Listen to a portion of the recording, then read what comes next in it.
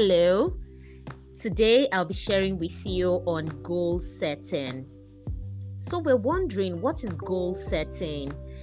I know that one time you probably would have told somebody that I want to be the best in my class, or I want to grow my hair, or I want to grow fatter. Okay, so which of these have you said before? If you've said any of these or any other thing, that is how to set goals.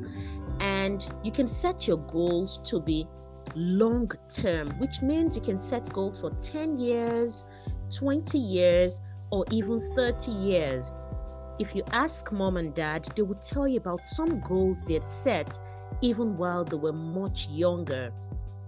You can also set intermediate goals that, I want to achieve this next year, or I want to achieve this next month, I want to achieve this, and those are intermediate goals. You can also set short-term goals. So the short-term goals could be what you want to achieve in the next 1 hour, or what you want to achieve tomorrow, or what you want to achieve this week. These are all types of goals. So you have the long-term, the intermediate, and the short-term goals. For you to set your goals, you need to have a journal. I always encourage parents to buy their children journals. So a journal is just a plain book where you can write the things that you're thinking about, your thoughts.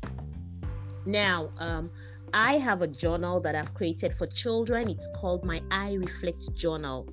And in my I Reflect Journal, we already have prompts in it. The prompts help you to set, if I had $1 million or ₦1 million, what would I do? So that gets you thinking. You can set your strategic reading goals. You can set goals about the books you would read every week. You can even set goals for your next birthday. You see, all of that is contained in my I Reflect Journal. If you don't have a copy of my I Reflect Journal, please just get a notepad that you would not rip off. You mustn't tear your notepad if you want that to be your journal, because you should be able to refer to your journal even after 1 year, after 2 years. I have my personal journals of more than 6 years with me. They're right here on my shelf, because I keep going back to them. There are many things I've written there, like my dreams, my goals, and I keep referring to them. All right, number 3 here says, set goals that have to do with your reading. Because you're a student, you must set your academic goals. How much of books do you want to read? When do you want to read the books? How do you want to read the books? Okay? So set goals that have to do with your reading, and it helps your mental state. If you don't read, you're likely going to be dying. Your head would not work. Readers, they say, are leaders. So you need to set goals for reading. You need to set your prayer goals. I hope you pray. Yes, children of God ought to pray. Set your prayer goals. Say, I'm going to pray every morning, or I will pray 3 times every day, or I will pray for my daddy and my mommy, or I will pray concerning my the leg that got hurt. You need to set goals for your prayer life. You also need to set goals for your body, okay?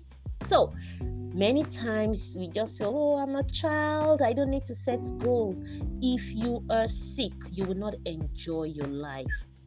So it's very important that you set goals that would encourage you to exercise your body so you can live long. Now, for the goals that you're going to set, ensure your goals are difficult. Yes, don't just say, one of my goals is to drink water. Yes, it's good to drink water, because for someone like me, I always skip breakfast, and that's not good. So every year I set goals to eat breakfast, and people are wondering, is breakfast a big deal? It is a big deal, and I have decided now that I'm going to set goals and I will try to achieve it. It's difficult for me to do, but because I've set it as a goal, I'm able to achieve it. So look at your goals, whether it's your reading goals. Don't say, oh, I will read one line every day. Everybody can read one line every day.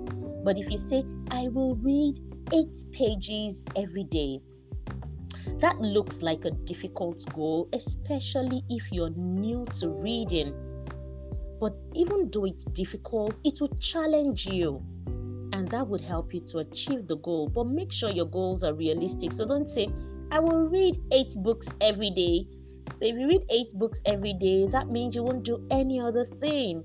But if you're like my daughter, she can read 18 books every day. She loves to read. Now, you need to ensure that your goals are written in the positive. Don't set goals that say, I'm trying to get an example for you. You can put a goal to say, I will learn to lace my shoes. I will lay my bed every day. That's positive. That's a positive goal. And that's how you need to set your goals. Don't set it as if you are almost unsure whether you would achieve it or not. And finally, you have been able to write down the goals. You need to work at the goals. Find out, what can I do? What little thing can I do every day to push me to achieve my goals? And that way you find out that many good things are happening. You're going to be winning. You win little by little.